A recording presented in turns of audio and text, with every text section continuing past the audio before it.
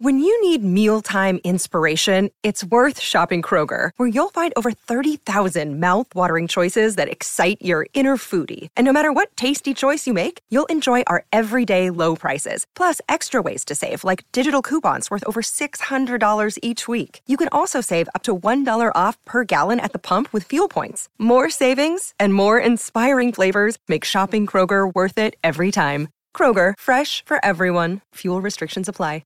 Another day is here, and you're ready for it. What to wear? Check. Breakfast, lunch, and dinner? Check. Planning for what's next and how to save for it? That's where Bank of America can help. For your financial to-dos, Bank of America has experts ready to help get you closer to your goals. Get started at one of our local financial centers or 24/7 in our mobile banking app. Find a location near you at bankofamerica.com/talktous. What would you like the power to do? Mobile banking requires downloading the app and is only available for select devices. Message and data rates may apply. Bank of America N.A., member FDIC.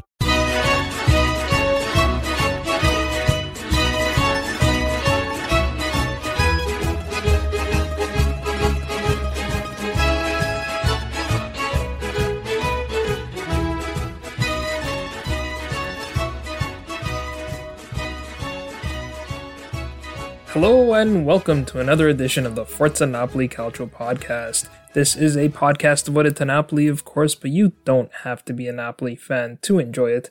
If you're a Serie A fan, if you're a football fan, looking for the inside scoop on all things Napoli, this is the place to be.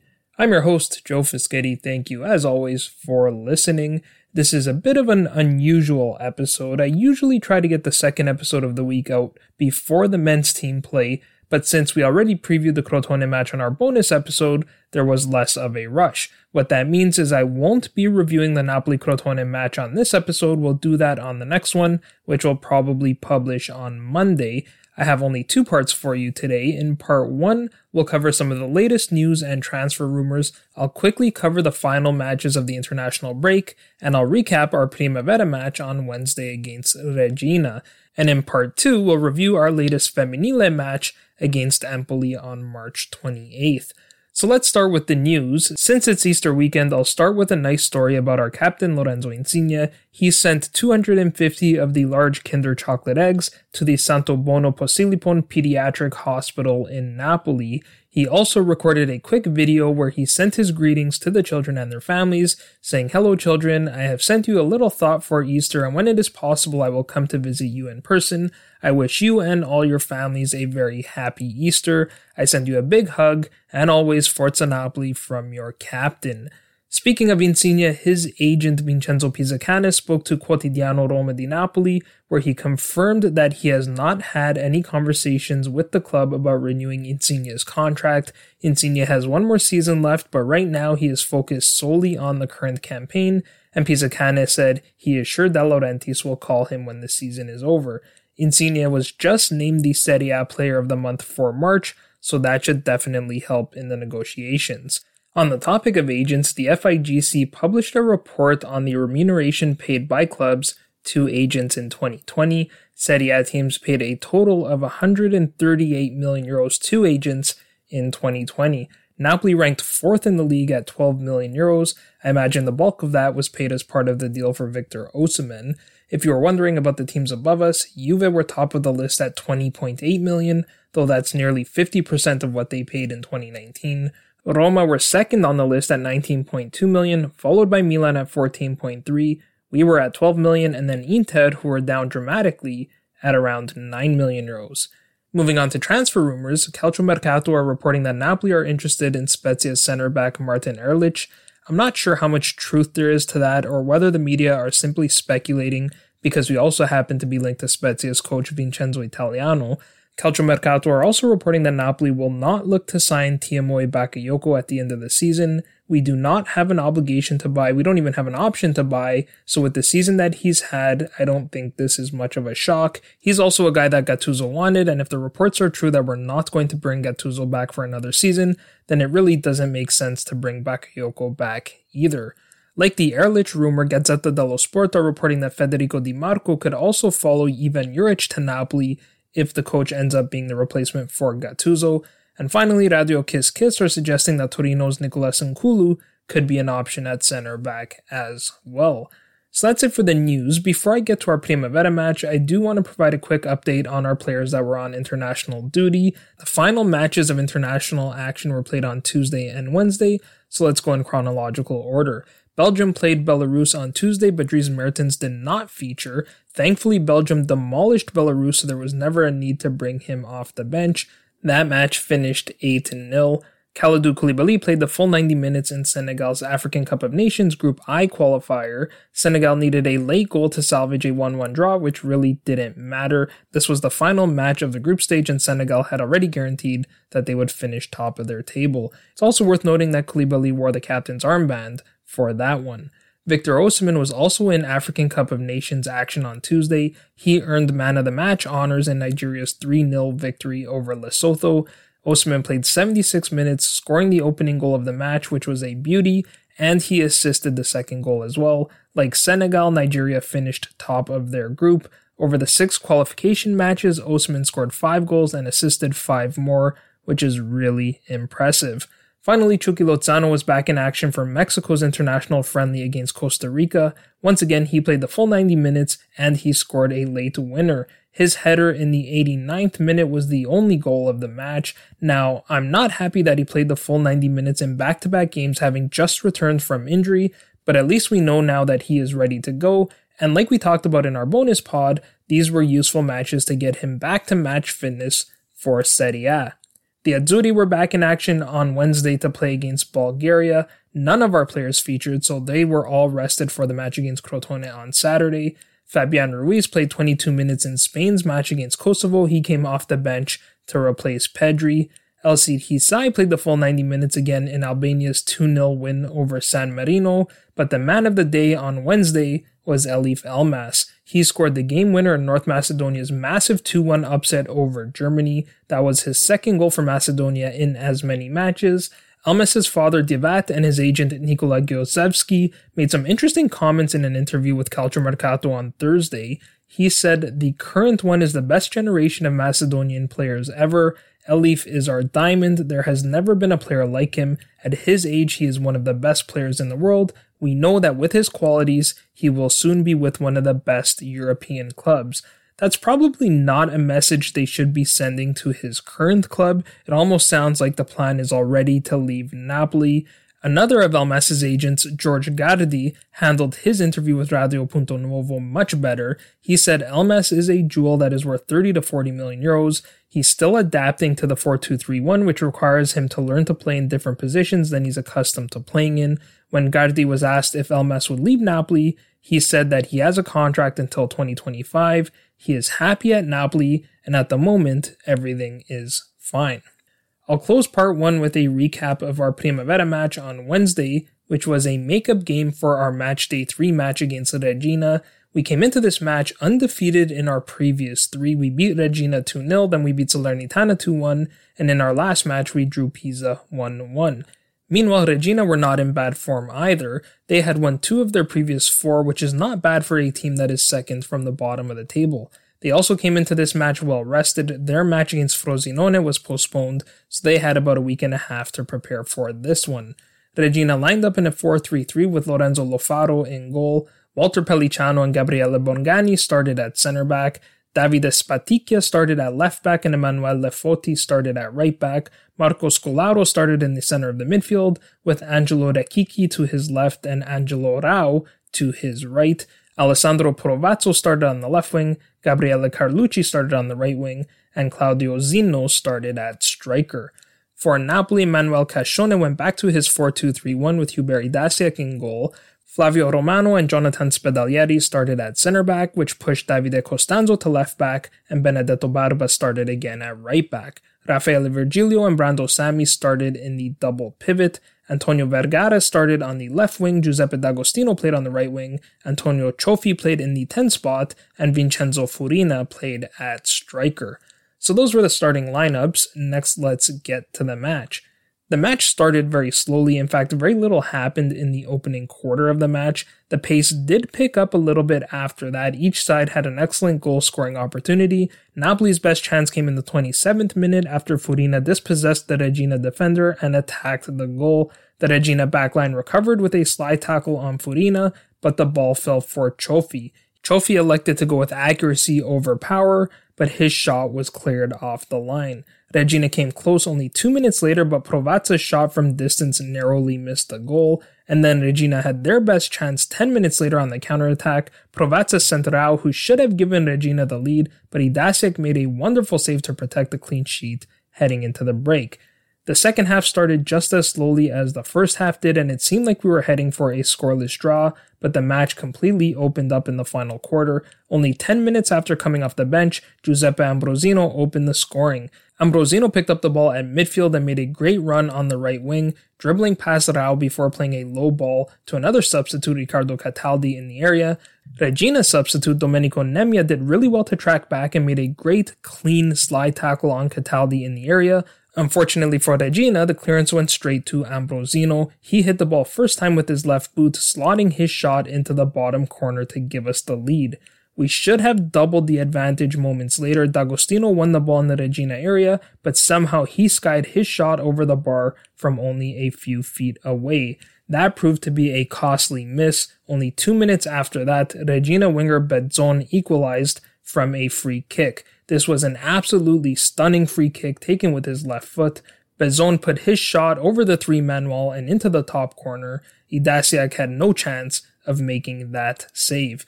At that point, it seemed like we were heading for a draw again, but Napoli found the late winner. The play started with D'Agostino, who played a low pass to a Napoli player in the middle of the Regina half. I couldn't tell who it was that got forward. I think it may have been Costanzo because he was pretty big and he was left-footed. He played the ball out wide to Vergara on the left wing. Vergara played a looping cross to Cioffi at the back post, and Cioffi got a strong head on the ball. He headed across the face of the goal and into the top corner to make the score 2-1, which is how this match ended. With the win, we've now collected 10 of a possible 12 points in our last 4 matches. The only match we dropped points was in that draw to Pisa. Granted, all 3 of those wins were against the bottom 2 teams in the table. We beat Regina twice now, and the other win was against Salernitana, but these are important points nevertheless. With the win, we moved up to 4th in the table, tied with Entella on 21 points. We have a slightly inferior goal differential. Theirs is +4 and ours is +2, so that's something we do need to keep an eye on. We should try to score as many goals as possible because that could actually make a difference come the end of the season. The Azzurrini were supposed to be back in action on Saturday against Frosinone, but that match has been postponed. I have yet to confirm whether we will play again midweek, but if we don't, then our next match will be on April 10th against Cosenza. So that will do for part 1. In part 2, we'll recap our latest Femminile match. Aspettami dai suon dolce, che verim là. Lontana per una notte rena, vicina a chi ne pena. Io provo a non pensare, ma tu sai sempre che non c'ora sei portata stupenda e a me non resta niente.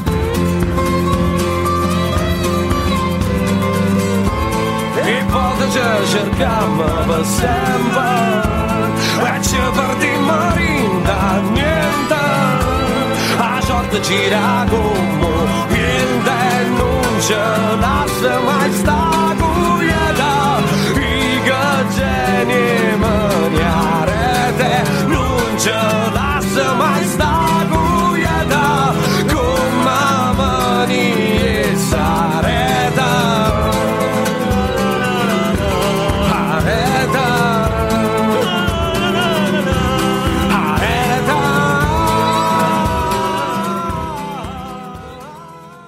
In part 2, we'll review our Femminile game on Sunday against Empoli. We were in fine form coming into this match, having picked up 2 wins and a draw in our previous 3 matches. Alessandro Pistolesi has really turned things around despite not having some key players due to injury. We were still without goalkeeper Catalina Perez and forwards Evi Popitinova and Depi Chatzinicolaou. Curiously, Pistolesi also left Martina Fusini, Giulia Rizina, and Vlada Kubasova out of the squad for this match.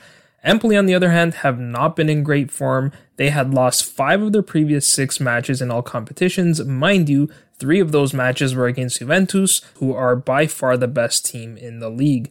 2 of those matches were in the Coppa Italia quarterfinals and 1 was in Serie A, so Empoli had also played more in the last 2 months than we had as well. As I mentioned 2 episodes ago, this was an emotional match for Pistolesi against his former club. He commented on that before the match, saying it will be great to find Empoli again. We will have fun joking before and after the match, but for 90 minutes we will be opponents. The girls bind me to wonderful memories. With them I had established special relationships, as is happening here in Napoli with my current players. So with that, let's get to the starting lineups. Empoli lined up in a 4-3-3 with Alessia Capelletti in goal. Anna Knoll and Zoe Jatras started at center back. Arianna Acuti played at left back and Lucia Di Guglielmo played at right back.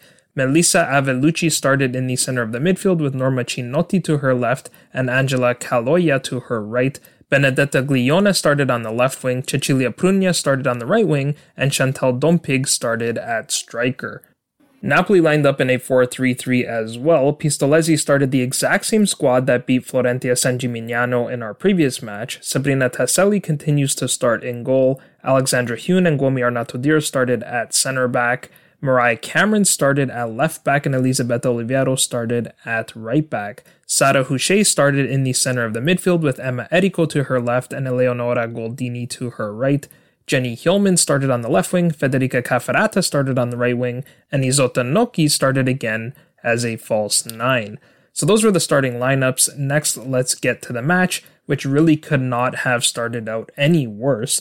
Empoli opened the scoring only 7 minutes into the match. Di Guglielmo charged down the right wing and played a low cross into the area. Arnautodir should have cleared the ball, but she missed her kick and was immediately punished for the error. Prugna hit the ball first time around the penalty spot, picking the top corner. Tasselli could do nothing but watch as the ball sailed into the back of the goal.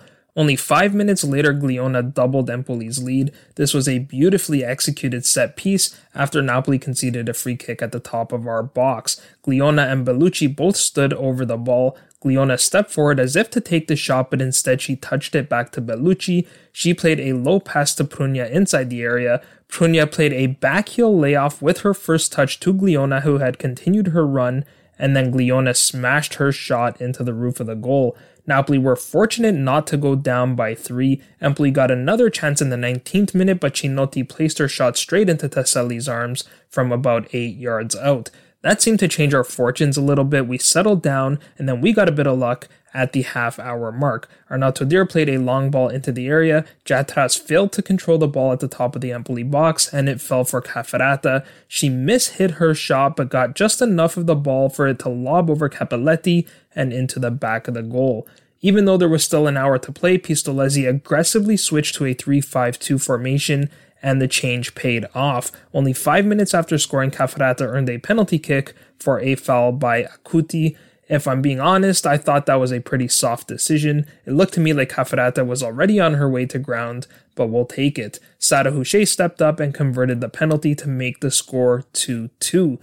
Empoli had a chance to go back up just before the break, but Tasselli made an amazing double save first on Cinotti and then on Knoll. So after falling behind by 2 only 12 minutes into the match, we went into the break tied at 2 and with all the momentum in our favor. That momentum carried into the second half. Only minutes into the half, Cameron came close to putting us ahead, but her shot from a tight angle narrowly missed the target. Empoli responded with a chance of their own after a lovely build-up using both sides of the pitch. Prugna played a lovely through ball to pick out Di Guglielmo's run into the area. She cut the ball back to Dompig, who controlled the ball with her back to the goal, turned and fired, but her shot finished just wide of the mark.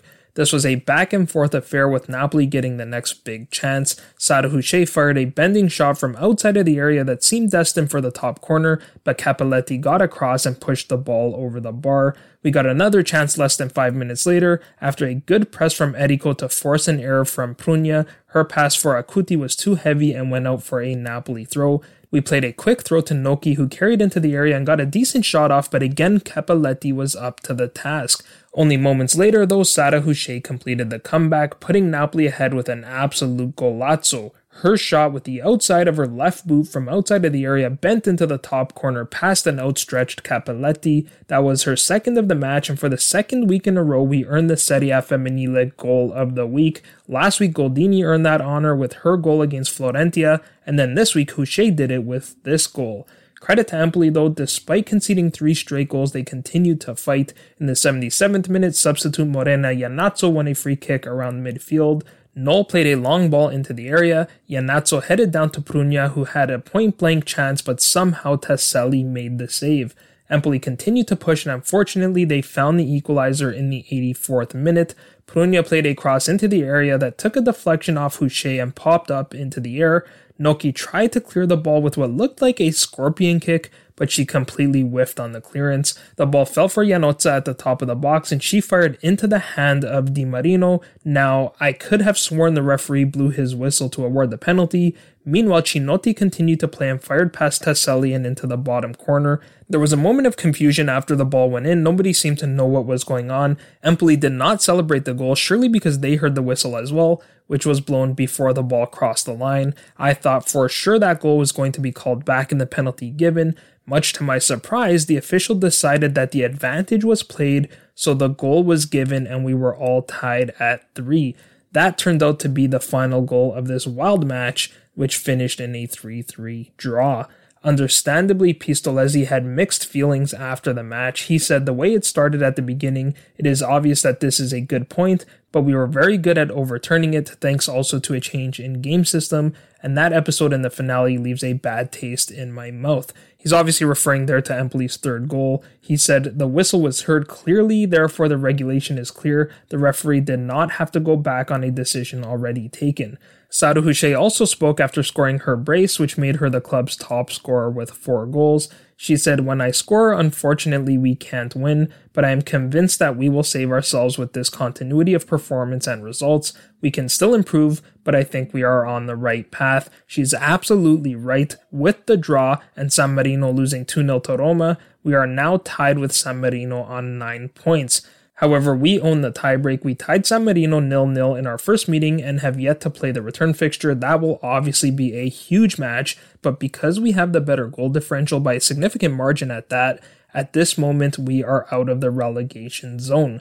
There's plenty of work to do, but we're still unbeaten in our last 4. Things are finally starting to go our way. There are only 5 games remaining, so we need to stay focused and get the job done. We have a bit of a break before returning to action on April 18th. We have a tough match against second place Milan, who are flying high. Their skipper and Azzurri regular Valentina Giacinti just scored a poker on the weekend in the Milan derby no less, so hopefully this break kills their momentum.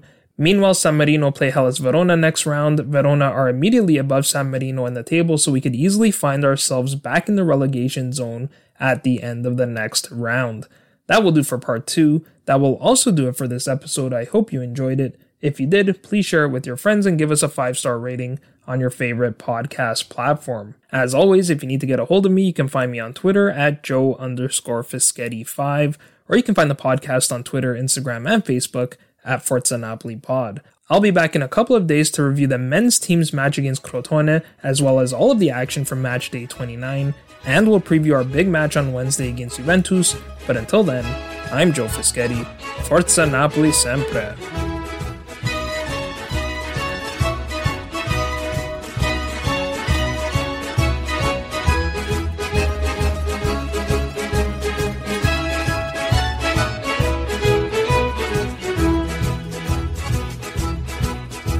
Ai sera navine me le sagliette tu sai adò sto cuore ingrato chiudi spiette famelo un po' adò lo fuoco coce ma si fuie e lascia sta e non te corri appresso non te sfruie sulla guarda Yamma, yamma, coppa, yamma, yamma, yamma, coppa, yamma, culi, culi, culi, cula, culi, culi, culi, cula, coppa, yamma, culi, culi, culi, cula.